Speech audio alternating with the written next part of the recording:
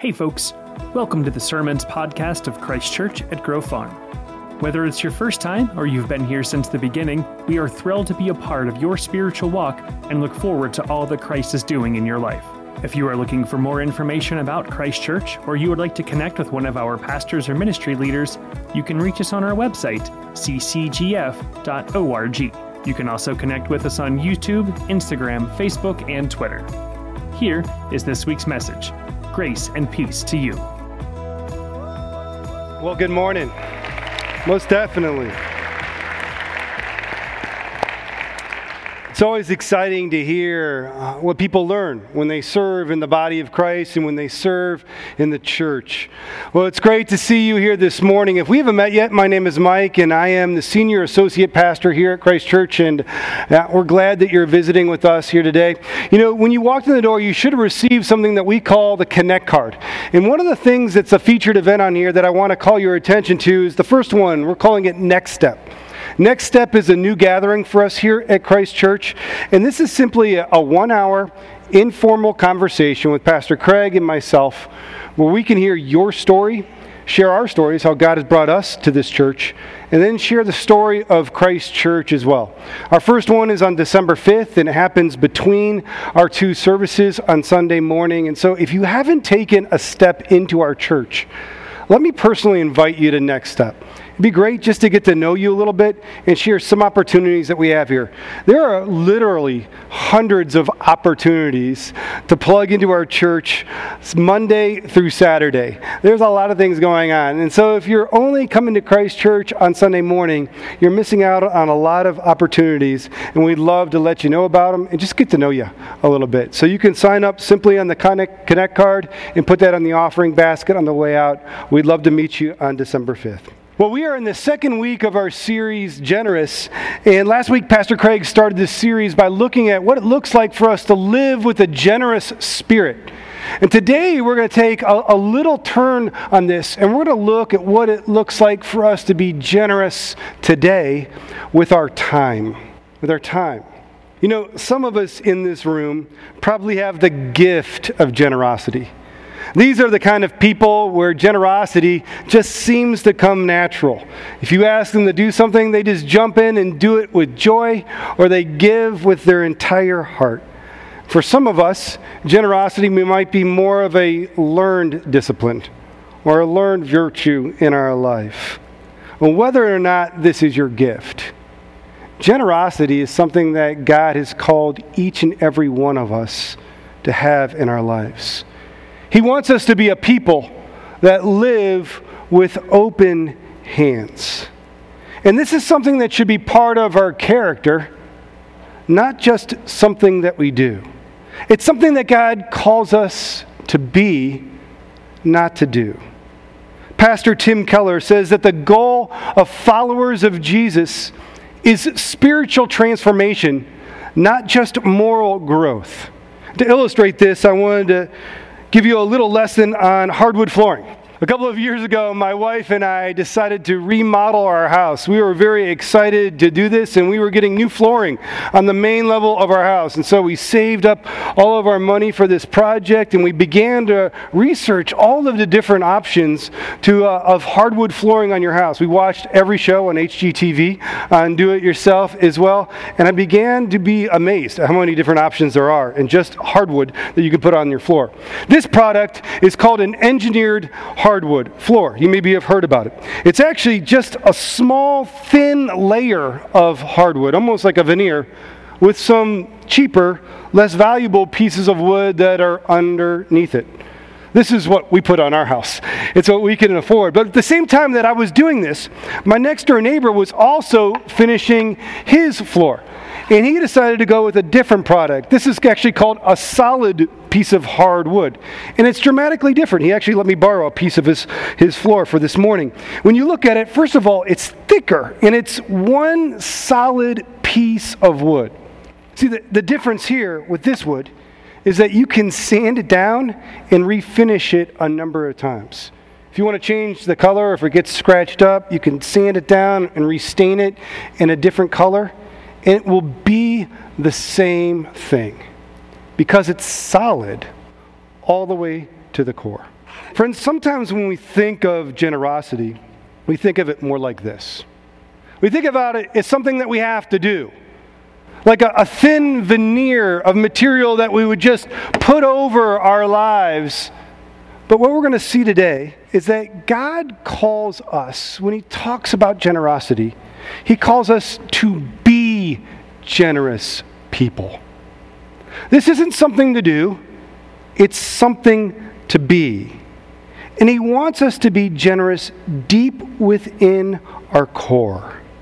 He doesn't want us to live with a thin veneer of generosity, but He wants us to be deep within our hearts. So today's message is more about who we are than what we do. Today, like I mentioned, we're going to look at how we can live in a generous way with something that we all have the same amount of, 24 hours in the day, and how we can be generous with our time. If you have your Bibles, turn to Romans chapter 12. We're going to be looking again at verses 1 through 8. But while you're turning there, let me give you a little bit of context of what we're looking at this morning. In Romans chapter 12, Paul is kind of at a turning point in his letter to the church in Rome. In his first 11 chapters, he writes about all the amazing things and the ways that God has been generous to you and to me. All the things that He does for us. He writes about God's amazing holiness and how the wages of sin are death. But then he writes about God's generosity and His faithfulness and how we can be justified through faith in Jesus Christ. He writes about the hope that we can have in Jesus Christ and that we no longer have to live lives that are completely controlled by sin, that we don't have to be slaves to our sin, that we don't have to live in addictive patterns in our lives. And then he writes about the Holy Spirit and how the Holy Spirit is there to be with us each and every day in our time of need. It's God's presence with us here today. And then he writes about how everyone can come to God just as they are.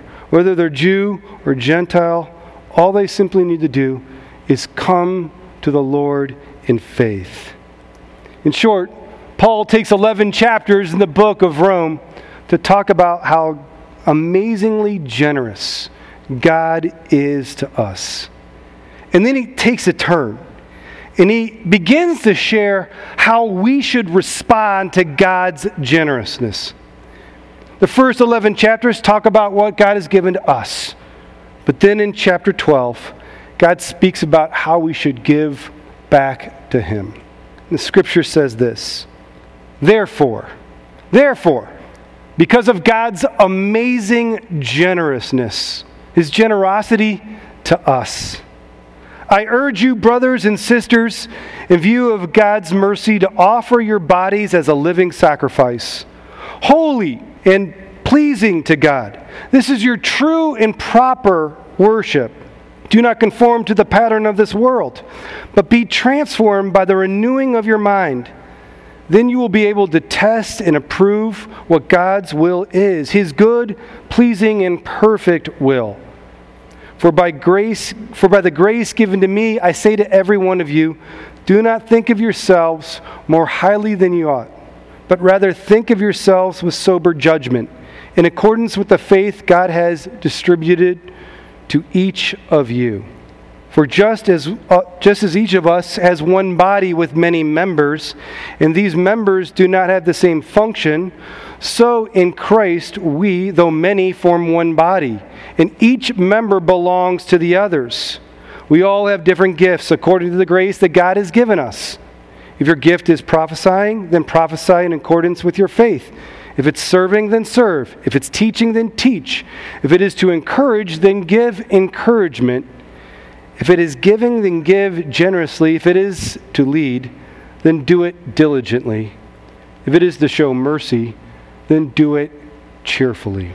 Well, friends, this is a rich passage with many applications to our lives. But today we're going to look at some principles in this text and how it applies to our lives, and how God calls us to be generous with the time that He has gifted us. First principle that I think we see in the text here today is this. Because God has been so generous to us, we should respond. We should respond. Have you ever been uncomfortable when someone has given you a gift because you don't know how you should respond? You know, I have some friends that literally have said that they don't like to receive gifts because they don't want the burden of responding to a gift because they feel like they might have to give a gift in return. They'd rather just not receive one altogether and go on in their lives. Now, this can be a little bit dysfunctional for sure, can't it? But there's this scale in our minds that when someone gives something to us, that our hearts want to give something back to them. Or maybe we feel obliged that we should do so. This can be, friends, expressed, though, in a helpful way. When someone is generous to us, it should invoke a response. Maybe it's just a genuine expression of thanks to that person. Or maybe you feel compelled to give them a gift in return. But in Romans chapter 12, Paul states that the generosity of God is so amazing that it should invoke for us a generous response in return. He says it this way: in view of God's mercy. That's a form of generosity to you and to me. Now, this may seem obvious to many of us, but I think it's important to note. Because of God's generosity to us, we should do more than just sit. We should do more than just receive. At times, we can become accustomed to the generosity and the goodness of God. His goodness, His generosity to us should compel us to respond. It should compel us to be generous in return. The second point that I believe we see in the text here this morning is this: we should be generous with more than our things. Often, when pastors speak about generosity, the main application point is for us to be generous back with our material resources. And that is definitely part of what Scripture teaches as well. But God wants more than just our stuff. And today we're going to look at how we can be generous with something other than our stuff and our resources. In this passage, Paul kind of sands down beneath that. He gets deeper than the veneer of generosity. He has a way of doing this with many of his writings in the New Testament, if you read them. And he gets to this core issue and says that the appropriate response to God's generosity to us is for us to offer our bodies as living sacrifices. Professor James Edwards, who writes an amazing commentary on the book of Romans, states this claim this way. He says, it's one thing to give things to God: money, time, talents, services, sacrifices, etc. But it's quite another thing to give oneself. God sent His Son not to enlighten our minds, to raise our emotional level, to cultivate our hearts, or to improve our morals, but to redeem the whole person, and beyond that, the world itself. As creator of the universe, sustainer of all things, and eternal judge, God is Lord of all things.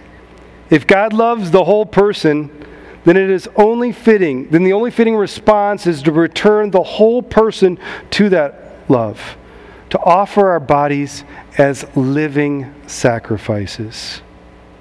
We should be generous with more than just our things. And God's generousness, His generosity, should invoke a response as well. But the third thing that I believe we see in the text here this morning is because of God's generosity, we should use our time differently. We should use our time differently. You know, time is an interesting thing to think about, isn't it? And we're living in a time where maybe you've used your time differently over the last 2 years than you have prior to the pandemic, we had kind of a strange pause in our culture, in our lives. One member in our first service shared this thought with me about time. Her father used to say this to her and her sisters when they were little children. And sadly, they lost him when he was just 44 years old, when they were little. He used to say this, "Found 24 golden hours, each one studded with 60 diamond minutes." And he expressed how valuable the time is that God has blessed each and every one of us with. In verse 2, we see that following Jesus at times will cause us to live differently than those around us. Paul writes that we should not conform, but rather be transformed by a whole new way of thinking. And you see, there's this dangerous trap that we can fall into, thinking that Jesus is like an add-on to our lives, or a plug-in, if you will. It's easy to fall into this type of thinking. Maybe you have this thought that I've got a good life. Maybe it'll be a little bit better if I add Jesus to the mix. Hop on, Jesus. Join me in my life, and I'll create a little bit of space for you. Friends, this is not what the Bible teaches. The more and the more that we follow Jesus, the more and more He will change our minds. He will change our desires. He will change the way that we think. The more we surrender to Him, the more He changes our hearts. Have you ever had a time in your life when you realized that your desires changed? Like all of a sudden you're like, whoa, something just changed. I realized this a number of years ago when we had the birth of our first child. Up until that point, I was single till a little bit later in my life, mid-20s, late 20s. Then I met my wife, and we had 4 years where we were married. I was serving in a college ministry during this time. And so a lot of my ministry was at night. I would be hanging out on college campuses, doing Bible studies in fraternity houses, chasing football teams around and being their chaplain, and doing Bible studies and discipling students into the evening.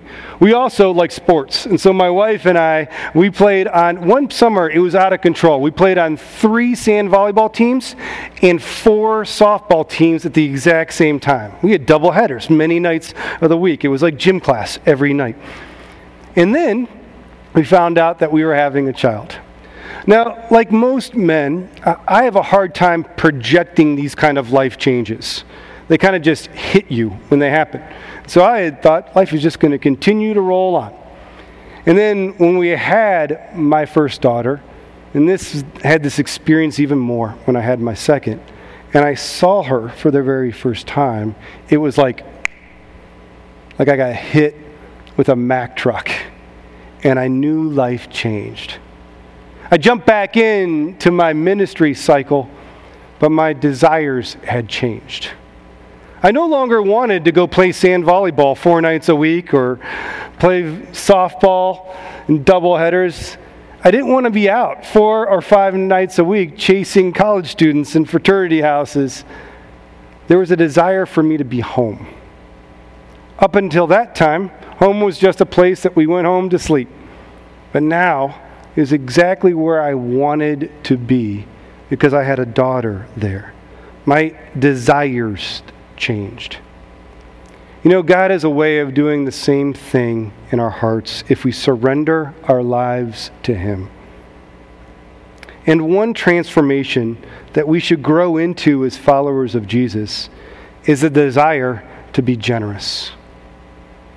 As followers of Jesus, we should want to be generous in our character, in our hearts. Friends, Jesus was generous. When He was here on this earth, He showed us this. We see it throughout the Gospels.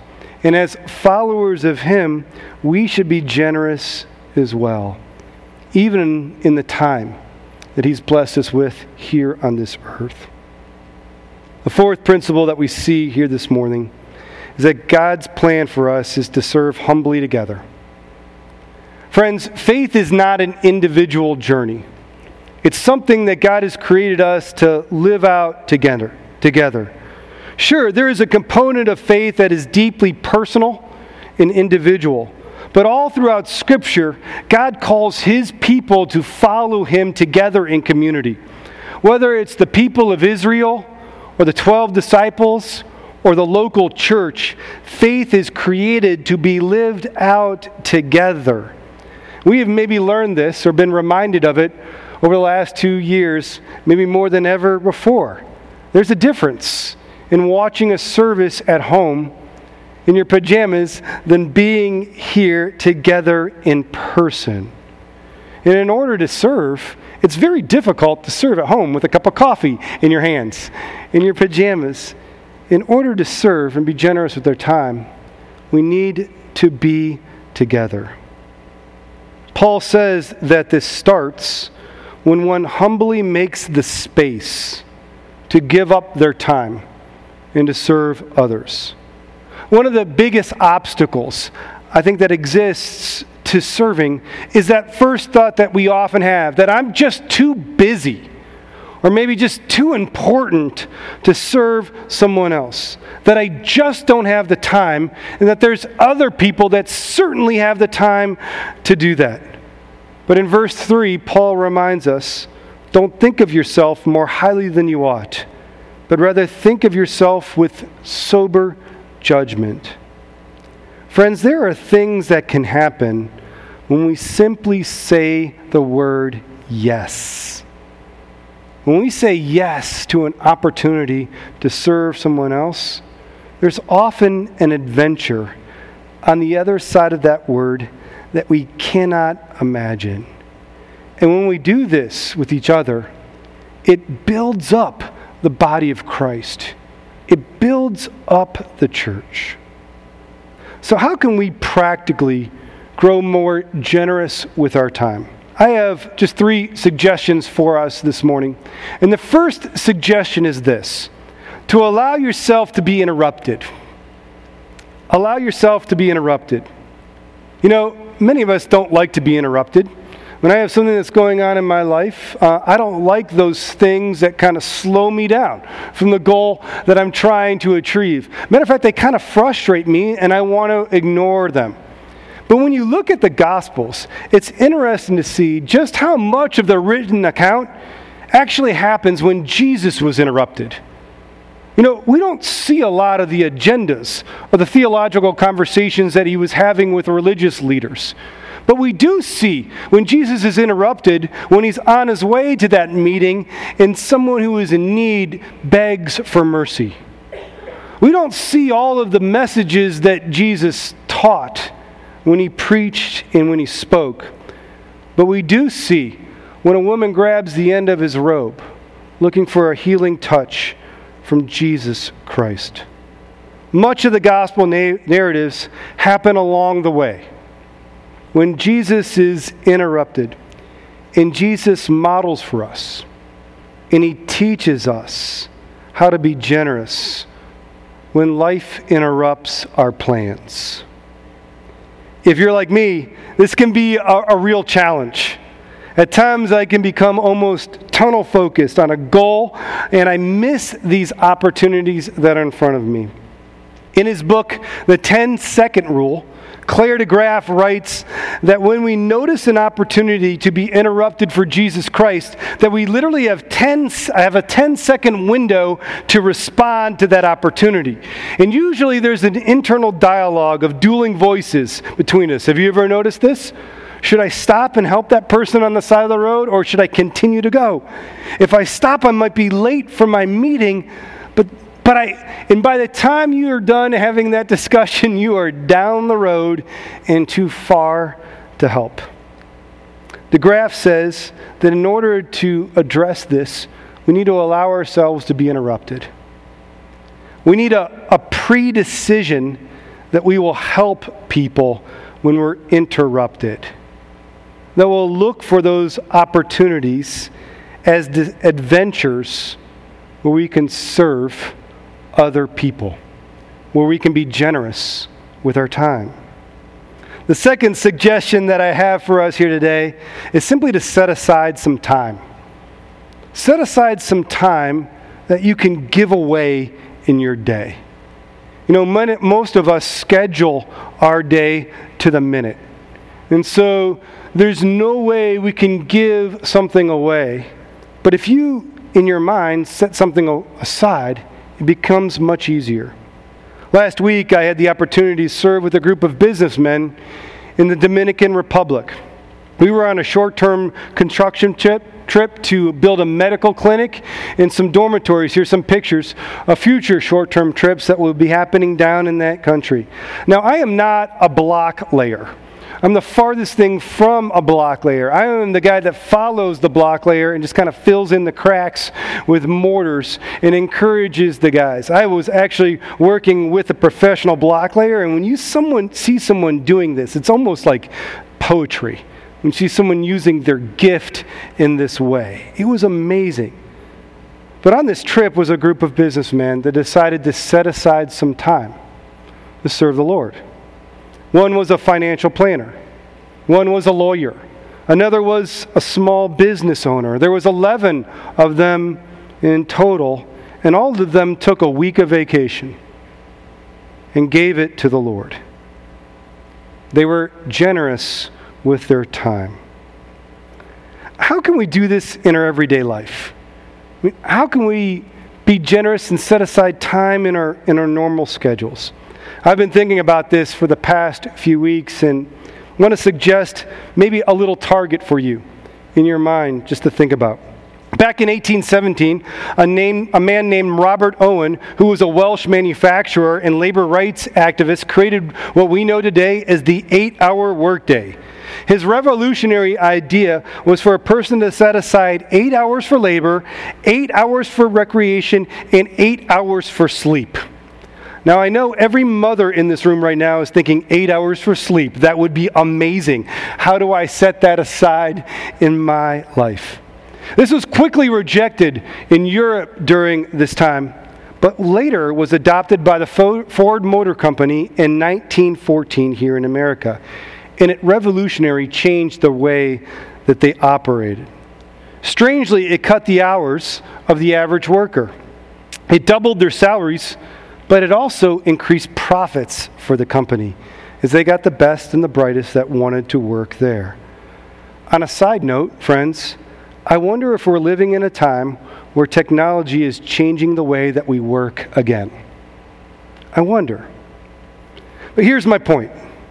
What if we used those 8 hours of recreation just as a benchmark? And what if we decided to give 1/10 of our time to simply serving other people? 1/10 of those 8 hours of recreation. Now, for you, those of you that are quick at math, you would know that that computes to roughly 45 minutes a day. Now, it's not my intent to create a legalistic rule, but this is just a thought. What if in your mind this week, you simply set aside 45 minutes and you said, these 45 minutes, I am looking for opportunities to be generous with the time that God has given me today.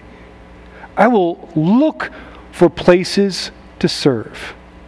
You might be surprised by what you see if you simply set aside some time to serve other people. I did this last week, and the athletic director at my daughter's middle school basketball game came up to me and said, "Hey, we need someone to keep the book. Will you keep the book during the game?" And I said, "Yes, I have 45 minutes set aside to give away and to be generous. I was happy to do this." But whatever it takes, set aside some time to just serve other people. The third suggestion I have for us today is to join in here at our church and to serve. Friends, the church is a place where we all can serve. And it's better when we all have a part. Those who serve enjoy a deeper connection to the body of Christ. And I have found that God often shares His joy with me when I'm serving, sometimes in ways which is not my primary gift. One way that you can take a step into serving with us here today is to serve in a need that is presenting itself right now to our church, and that's to serve on our ushers and greeting team. Friends, we're beginning to see what we think is a return to the church right now. Our weekend services are starting to swell. Our outreach events are starting to grow. We have an outreach event coming up next month that we believe will sell out and be one of the largest outreach events that we've had in the history of the church. People are returning to the church from a time off with COVID-19, and new guests are coming to the church as well. One of our greatest needs right now is for people to serve on our greeting teams so that when guests come to our church, they feel that they've come home. For many of us here, this has been your home, and this place feels like home. But for a first-time guest, it can be intimidating, walking into a room where many people know each other. So we are looking for friendly people who are willing to be hospitable. They're willing to walk people down to our kids' ministry and help them check in. Maybe walk them back up and help them find a seat. Maybe even sit with a first-time guest so they feel connected to our church. If you'd like to serve in this way, it will cost some of your time. We're asking our greeting team to show up 30 minutes before our service. But it's an opportunity to serve God right here in our church. If you'd like to do that, you can just indicate that on the Connect card as well and place that in the offering basket. We have a training in a couple of weeks. We'd love to invite you to be a part of that. Friends, last week, while serving in the Dominican Republic, one of my friends shared with me some life-changing news. He's just 10 years older than me. He's one of those friends who's just good at everything in life. I don't know if you've got some of those friends. He's run a very successful business. He was a great college athlete. Even though he's 10 years older than me, I cannot outdrive him on the golf course, and he reminds me of that every time he hits a drive down the fairway. But a few weeks ago, he began to notice that he was getting weak in his left arm. And he began to notice that he was slurring some of his words on the left side of his mouth. And so, before going on this trip together, he decided to go see a doctor to see what was going on. They talked through some of his symptoms, and the doctor told him that he feared that he might have ALS. He shared that news with me and a couple of other individuals, and he decided he still wanted to go on that trip, even though he needed to come back early to get some tests that would later confirm this diagnosis. It was Wednesday of that week when we were working together, and we were doing our morning devotions as we usually did as a team. And he shared this news with the rest of the group, what was going on in his life and what the doctors feared that he had. And it was an emotional breakfast for sure, as we gathered together and prayed for him and asked God to heal him, because these men have known him and served with him for years. And he began to think about his life, and he shared these thoughts with us. He began to share that he noted that Tunch Ilkin had been diagnosed with this same disease, and that he lived for a little less than a year from diagnosis to his passing earlier this year. And he said, so, I'm looking at life like this might be my last year. And he said, you know what? It's a pretty good exercise. It's putting a lot of things in perspective for me. How I use my days and how I use my time. And then he encouraged all of us to do the same thing. Friends, God has given us the gift of time. Let us use the time that God has given us well. And let us be a people that are generous with the time that God has gifted us. Let's pray. God, we are grateful for this morning and for the reminder of your amazing generosity to each and every one of us. And God, as we think about our lives, in the minutes, in the days that you have blessed us with here on your earth. God, I pray that we would use these minutes and that we would use this time well. God, help us see you working when our lives get interrupted this week. Help us set aside time to simply serve you and other people. And God, I pray that you would use our lives to touch others. And so we give you the minutes of this week as an act of generosity, Lord, because of the amazing generosity that you've expressed to each and every one of us. It is in your name we pray, Jesus.